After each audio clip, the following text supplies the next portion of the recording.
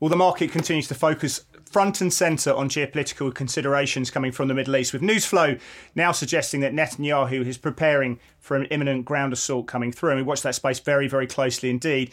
We see US earnings coming in thick and fast, with some big mega caps having some really big outside moves playing through. We see the Nasdaq breaking key technical levels as equity markets more broadly are finding few friends in this market, notably in China, where rallies are being sold into on a liberal basis. We see, unlike last week, we see the US dollar finding some form. But can it last? It's time to get in front of the screens. It's the trade-off.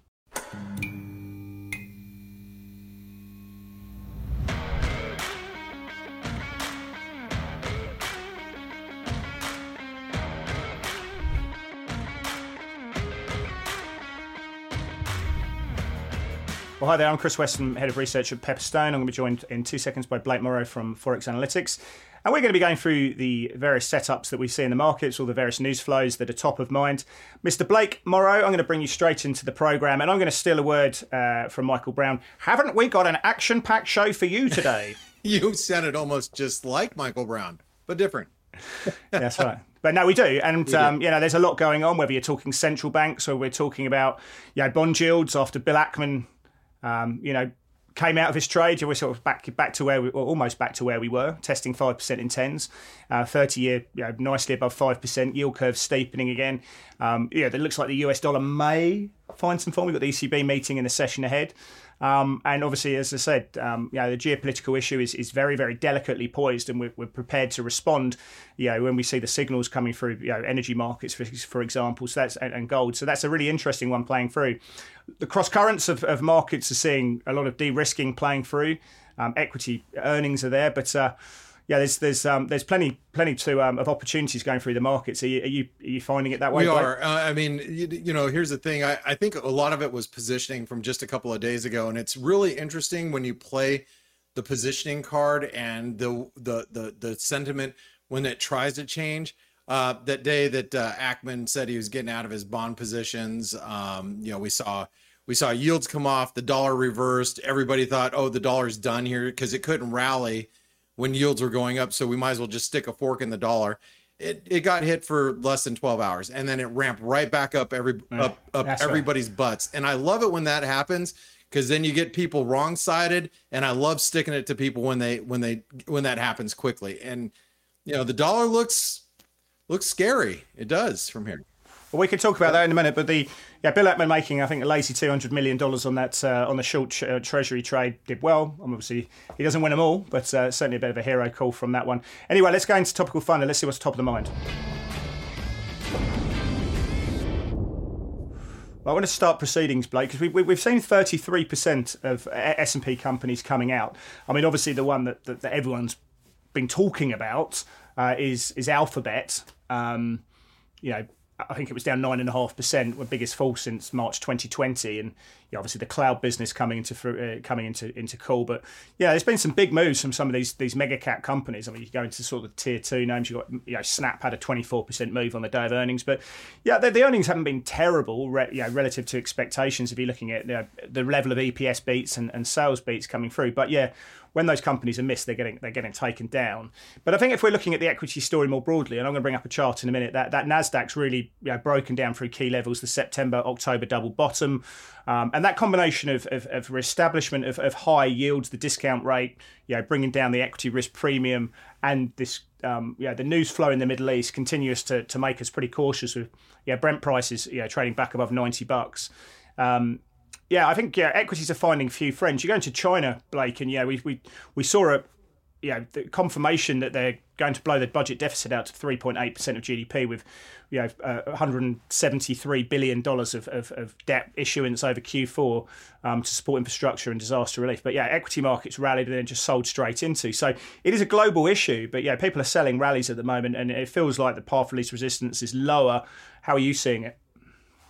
The same. I mean, here we go trading below 4,200. Tomorrow we've got Amazon. I think Amazon's going to be the one to watch, obviously, because everybody continues to try to bet against the American consumer, but this is really a global consumer now bucket that we're looking at. Amazon is not just in the United States, it is everywhere. So we got Amazon, we've got Intel, a couple of big names. I think we have MasterCard tomorrow as well, or maybe it's on Friday.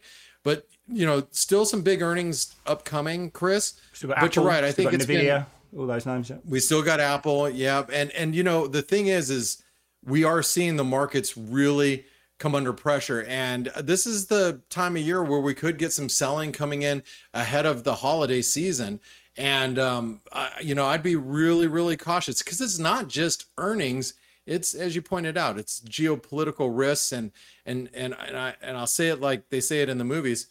Shit's getting real over there. You know what I mean? And we have to be a little cautious. I think this is the time to be defensive. And I think a lot of the setups that we've been talking about for weeks here on the trade-off, but also all the topics that are going to be upcoming today, are really going to highlight some of the risks that that we're seeing. And I think it's worth noting. Yeah. Right. I think there's two things. So obviously the geopolitical issue, the market is looking at how well this can be contained. Can other actors come into the story? And if it's contained, obviously it's going to be very dark from a humanitarian perspective.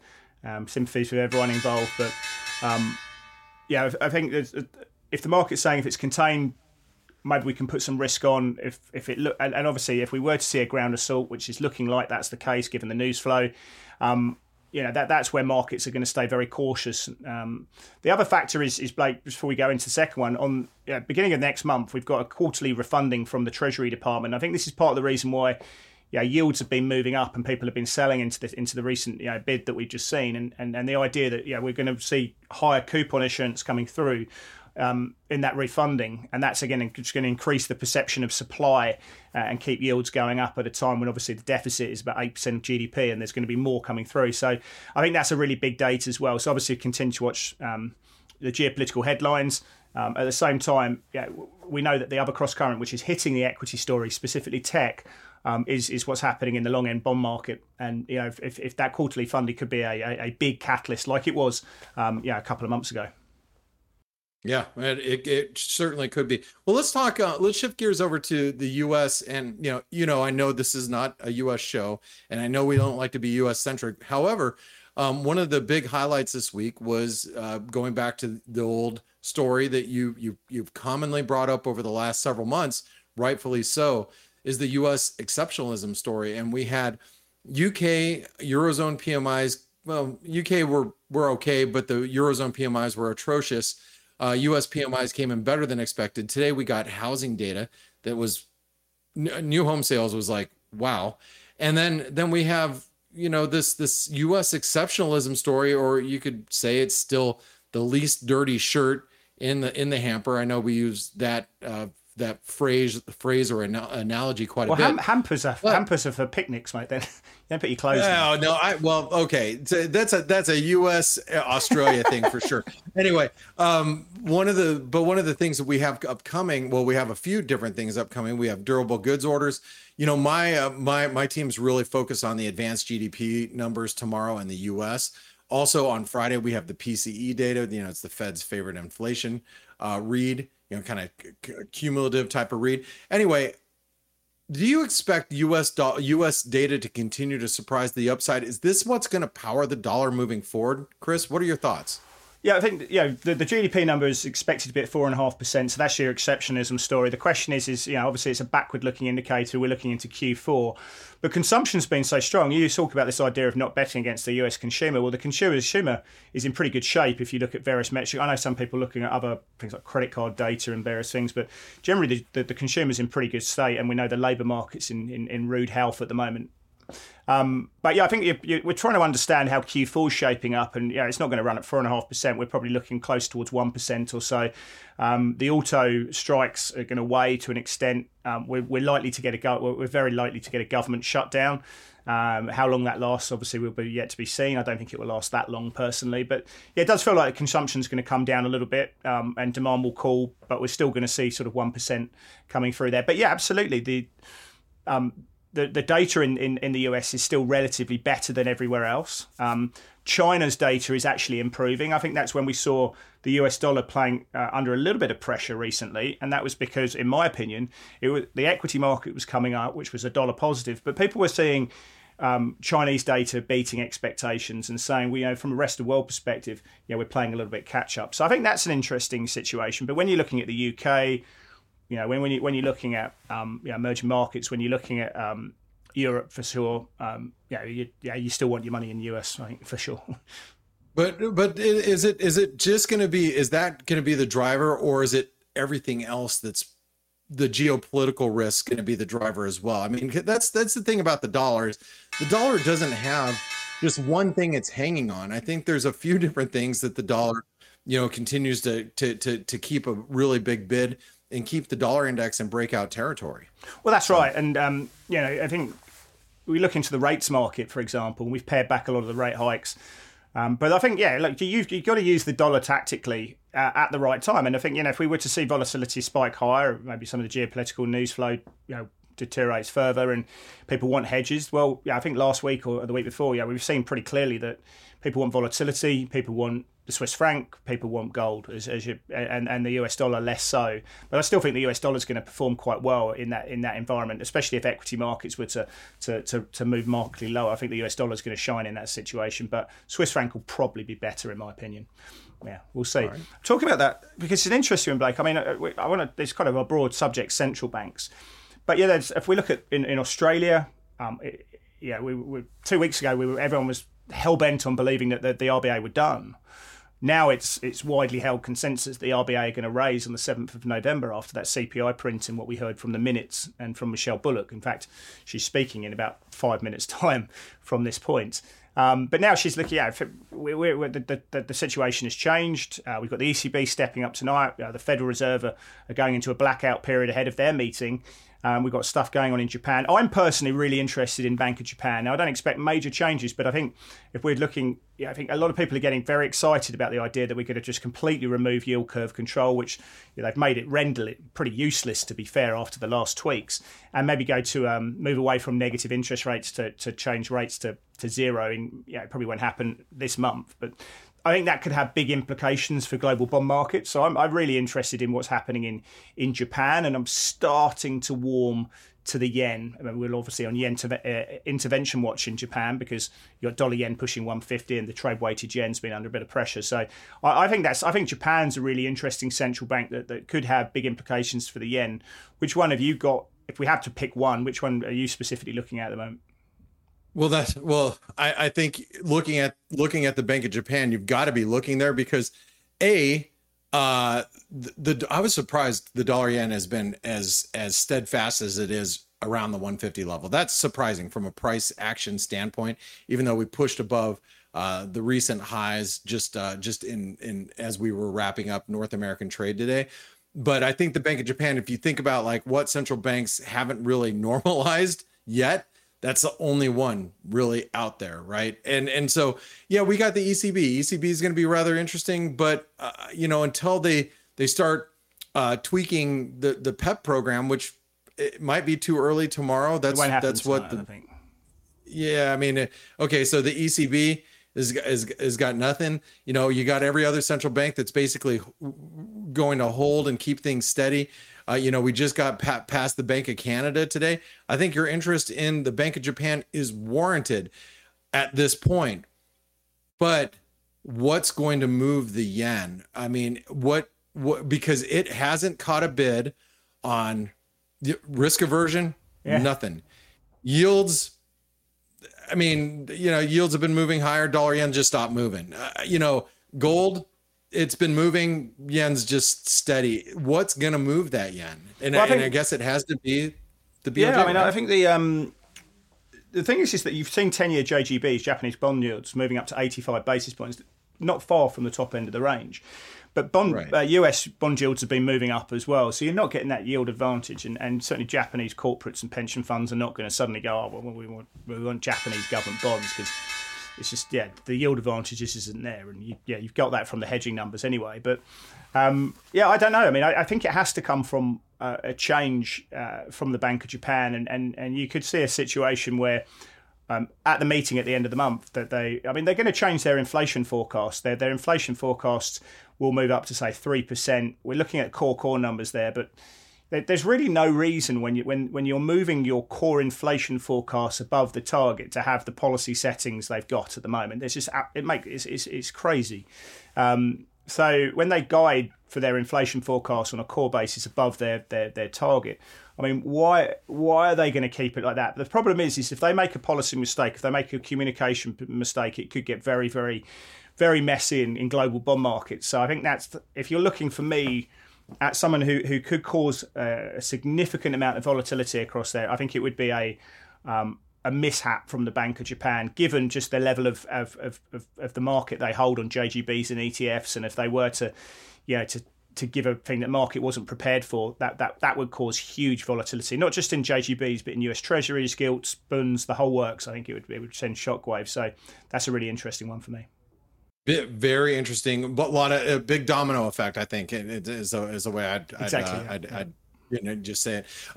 Okay, let's move to the last topic and let's talk about gold. Even though we're not going to be showing you a chart in gold, I think most of you are very well aware that we had a 10% move very quick in gold. And, there's been a lot of talk about gold at these levels. And I wanted to have a discussion with you, Chris, because I want to know, hey, is it still shiny at these levels? Is it still worth being long?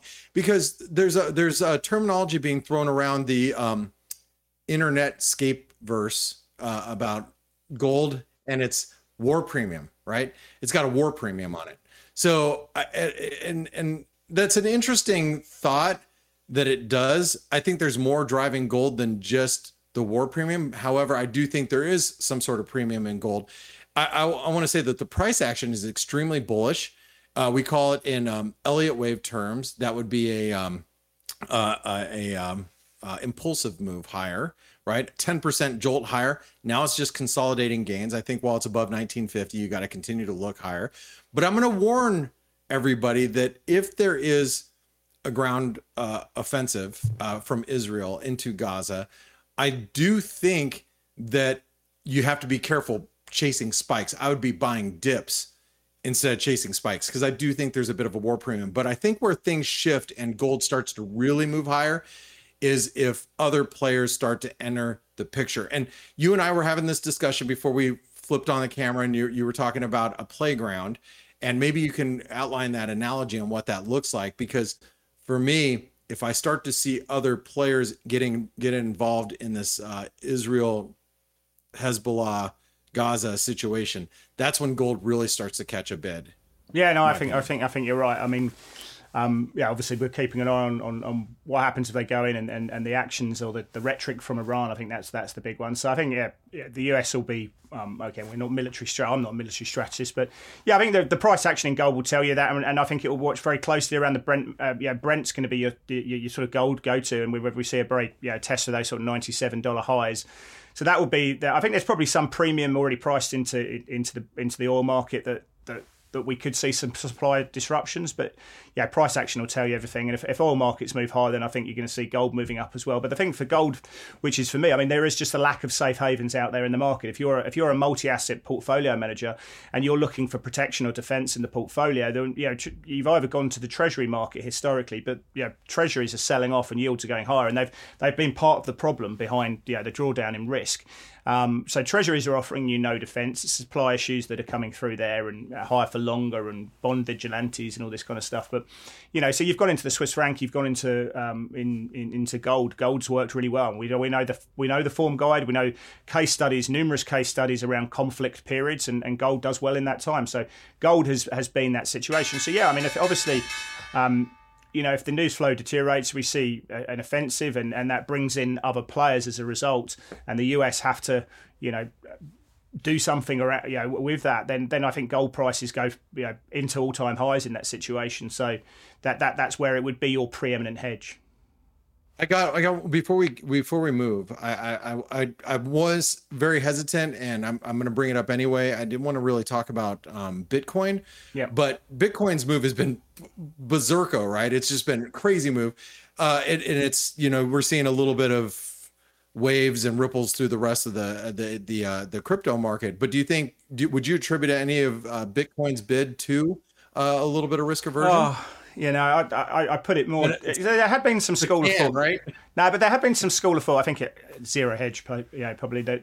These outflows that you've been seeing through Northbound Connect in China, that some of that capital could have been going into Bitcoin. But I mean, obviously, I think I'd probably say 80-90% of the variance has been people getting really excited about the spot ETF, iShares getting theirs away. Obviously, even though I think it's from August, the fact that they've listed it on the DTCC, the settlement and clearing system, says it's imminent that we're going to get an SEC,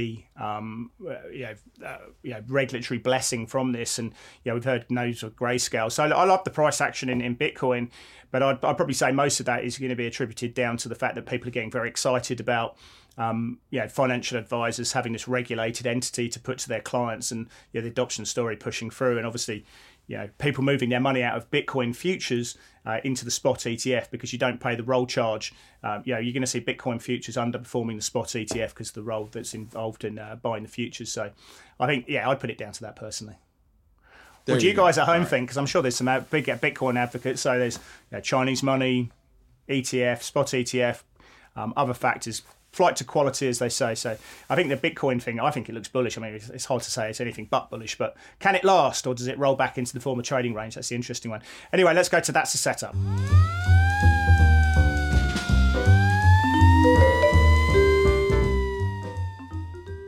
Well, I've been very focused on the Nasdaq, and I just want to bring this technical break up because, obviously we know that a lot of these technical breaks do fail, but it's been a very powerful force, and a lot of that can be attributed down to what we've been seeing in Google. But Nvidia's not trading particularly well at the moment. We have seen Meta and IBM coming out after hours, and both stocks are up a little bit in the after hours. We'll see what happens in the cash session in the new trading session. But it feels that with the discount rate moving up, that suddenly maybe these Nasdaq stocks, these mega cap stocks, these long duration assets may take notice. They hadn't before, but maybe they will now. They're certainly trading pretty poorly. And the setup that I'm seeing here is that the market's closed below that former range lows, the double bottom. I think that's a powerful force. You've got short-term moving averages heading lower. It feels to me that the probability is that this market's heading lower at the moment. How do you see this? Well, I see it very similarly, and I don't, not going to bring up a chart here. Something that we talked about in our community today from one of our traders. He pulled it up as now not on the Nasdaq, but this is the S&P. The S&P is a cup and handle, inverted cup and handle. It actually, those targets go down to 4,000, which isn't far away. I mean, it's not like that's unreasonable. And if you think about the NASDAQ 100 moving in that same general direction. I love to look at the S&P. I love to look at the S&P when I'm trading the NASDAQ. I love to look at the NASDAQ when I'm trading the S&P, the Dow, the Russell, because it's all, to me, it's just making sure the wind is blowing the same direction, right? So you've got the S&P breaking down below 4,200. You've got the NASDAQ 100. I would be worried about Amazon tomorrow. I think Amazon's going to be a big deal. But, and if we're going to see, if we're going to see stresses in the U.S. consumer or the global consumer, it's probably going to show up in Amazon's numbers. Well, you've got the retailers, retailers towards in a couple of weeks' time. I think they're Home Depot, those kind of names, Walmart. They're all going to be very, very interesting indeed. They've set off volatility in quarterly reporting seasons before. The other one that, of course, we've got to look at is our friend Flow. If you were to see realised volatility pick up. And it's realised volatility that these funds look at, the volatility dynamic hedge funds who target a level of volatility in the market, and the lower it goes, the more equity cash they put into the equity market, the higher the realised volatility goes, the more they take out. And I think that's interesting because that sort of mixes in with CTA. So if realised volatility in NASDAQ and certainly in the S&P was to move higher, it hasn't really so far, but if it's realising higher, you're going to get higher VIX, but you're also going to see a lot of these vol targeting funds, dynamic funds, taking money out of the market. And I think that would be the thing that causes the next leg down. Obviously, dealers are short gamma at the moment, and that's causing markets to move around quite sharply in the options world. So I think, flow and options hedging, I think it could be something that takes this market a little bit lower. Yeah, there you go. Because they're the ones that held the market up. Things work in reverse. A lot of people don't understand the markets do work in reverse sometimes. Right. Let's take a look at the my first setup, which is going to be the Aussie Kiwi. or I like to call her Kylie Minogue. That's what we coined her in the Forex analytics community. I'm not doing that today though. I'm just gonna say, hey, is enough here? And what's interesting is we saw this really big rip last week or 2 weeks ago when New Zealand CPI came in weaker than expected. Then we got the RBA meeting minutes that were more hawkish than expected. This Aussie Kiwi just ripped up from the 106 to 108, testing 109. But you'll notice we're up against a really critical resistance around the 109.30 level. That's that top red line that comes in below that symmetrical triangle resistance. I'm actually looking to trade this as a range, Chris, and that's why this is a setup. I'm looking to buy dips down to 108 because I think, as you pointed out, and you pointed this out just a couple of weeks ago, you're more constructive on the Aussie dollar, and especially against the Kiwi. Look how it's performed over the last 2 weeks. It was a great call, Chris. And I think you can play into that buying dips down at 108. But I'm also looking to sell rallies. If I can get this thing back above 109, I'm going to sell into it because I know that my risk is very manageable. So I'd rather play it long on the downside or as on dips, but I'm also going to sell rallies into that resistance. What are your thoughts here on the Aussie? I think that's the right way to play it. Absolutely. I mean, we've priced in a lot. I mean, it's actually the cross is very similar to Euro Sterling. It's a relative play that's a really low beta or lower beta. You take the dollar out, obviously, of the equation, but it's a good relative play between Australia and New Zealand from a rates perspective, and that's the cleanest expression of policy divergence. But it's had a big move. It's had a material shift up in a fairly short space of time. You are coming into that supply zone, so I think that your call there is the right call.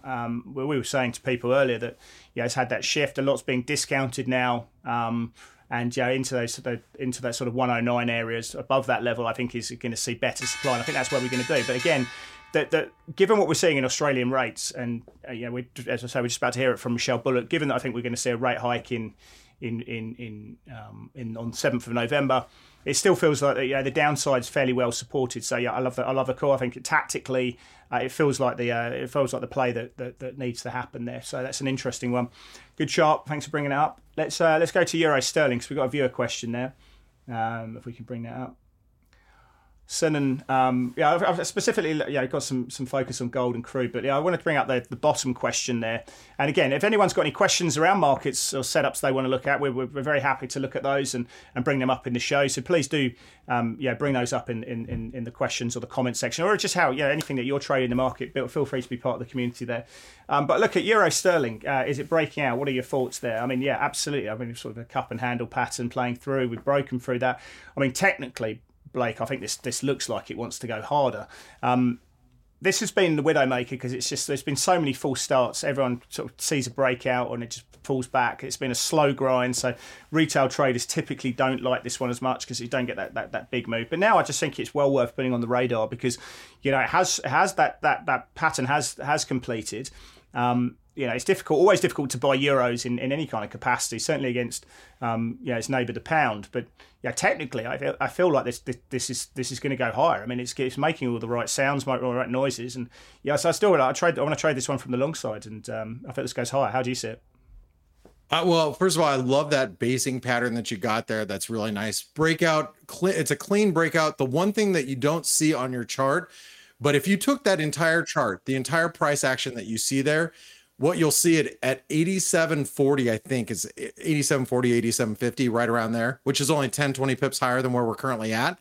That's the 50% retracement of the entire move. Remember, 50% is not a Fibonacci level, but it is a number that people look at. So if it gets a clean break above 87.40, 87.50 pence, I think it looks like a big bullish breakout. I mean, you can't really deny it. And a simple ABCD move, its move is going to take it well above 88 pence, probably closer to 88.50. It looks bullish, Chris. I think you buy dips here. Well, I think it's one of those things that obviously could fail. I mean, it's one you could put a tight stop just below recent lows and just hope this kicks higher. And if it does kick higher, then you've got a decent risk reward for that situation. So it might get stopped. You get stopped out for a small loss and just ride it. Hopefully, just take do something simple like a systematic moving average stop loss or an ATR stop loss and just hope this continues to trend, but it's not going to be linear. As we know with a Euro Sterling, it's going to be pretty messy on that way up, but in 2 weeks time it could be sitting 150, 200 pips higher. So we'll see what happens. And don't forget about the ECB tomorrow, just if you guys are keeping this one as a setup. All right, let's move to the last one. And this is also a viewer question. Remember, if you guys and gals have questions of things that you want to see, make sure you bring them up. This was brought up by Paul, and he wanted to take a look at silver and how we see it. And I'm going to tell you the way that I see it. I see it as an inverted head and shoulder pattern. And so any dip back down towards 2210, 2220, I think is the number he was actually looking at. He was looking at 2223. I'd agree. We got a little inverted head and shoulder pattern with a neckline just above that 200-day moving average, which comes in around 2375. If that breaks, then we have a clear, in my opinion, we have a move that will take us well above 25. Now, I think silver will continue to underperform gold, and that happens when you have the XAU going up against the XAG. That tends to happen during periods of risk aversion, but that doesn't mean that silver can't be dragged higher by its pigtails on the way up as gold breaks higher. So I like silver right now as long as it's above $22. Chris, how are you seeing silver at this point? Yeah, I think that's an interesting setup. I think I'd prefer to play that from the long side, and then that completes the right shoulder, and that probably takes you, like to the downtrend playing through. But yeah, I mean, I think it's a similar situation that we're seeing in gold. I have a preference for gold, but yeah, I mean, I think if like you say, if gold's going higher, then silver as well. But I think, yeah, and I have no insights about how the situation is going to go in the Middle East. Obviously, if we do feel like it's going to be contained, then you're going to see gold sellers, silver sellers. But if it takes a worsening situation, then both silver and gold are going to go up. So we know for a fact, just looking at the price action, how it's reacting to headlines, that it's an out-and-out geopolitical hedge. So really, you got silver or you got gold more prominently as a hedge against that, and that's really what it's being used at. It's completely overlooked the move we've been seeing in real rates. The correlation with 10-year real rates, 5-year real rates has broken right down. It's broken out. It's broken from that correlation with the US dollar. So both of these are just pure out-and-out geopolitical hedge in a world where you're finding scarcities of defensive assets. Yeah, gold and to a lesser extent silver, are those hedges that people want in their portfolio. So really, you're making a play on what's happening in headlines and geopolitics. That's where you're going to get those moves really. Anyway, let's move on to play of the day.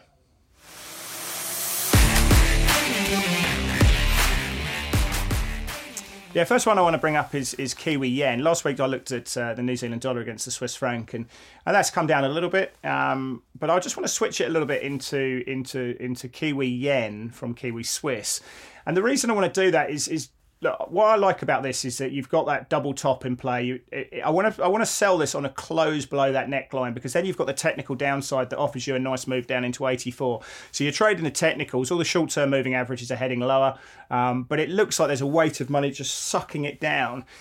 If we believe that we are going to see higher risk aversion playing through markets, then the Kiwi is probably one of the best currencies to be short. What I'm seeing is those China proxies. Rallies are being sold into. The market's not sensitive to the improvement in data in China. They're not sensitive to what we're seeing in liquidity, and they're selling rallies there, and that's keeping me somewhat cautious on China proxies for now.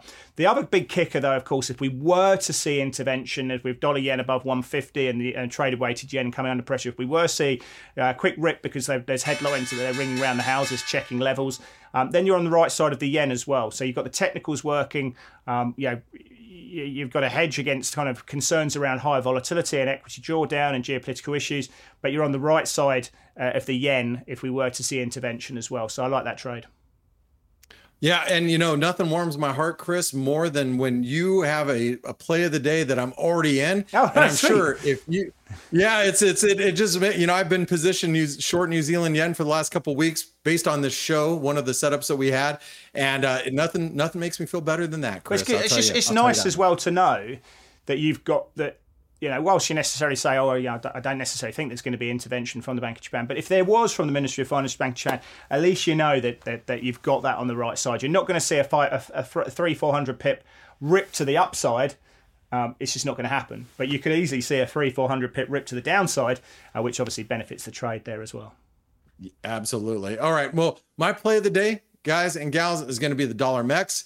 Surprise, surprise! But we're going to be celebrating the Day of the Dead. If you guys didn't know what the Day of the Dead is, it's not anything morbid. November 1st and 2nd is a day that Mexico celebrates their ancestors, people that have passed away. It's kind of like a reunion with and a celebration of their life and a reunion in the afterlife, if you will. So Day of the Dead, you could see all the a lot of the Mexican and Hispanic cultures will wear the masks. It's really cool celebration that a lot of us partake in the southern United States. Anyway, but the Mexican peso is what I'm looking to die here, is a possible breakout above 1850, because this is that descending trend line. It actually even goes further than what you're seeing right here, but it's basically a channel.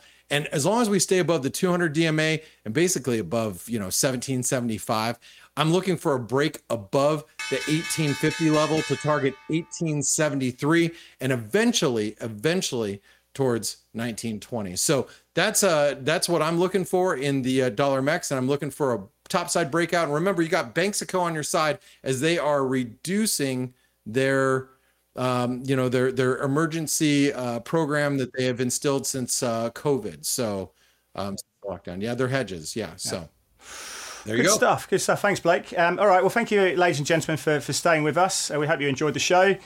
Give us a like if you can. Leave a comment. It helps us to more people to see the show. And really appreciate you sticking around. Thanks. See you guys next week for more of the Trade-Off.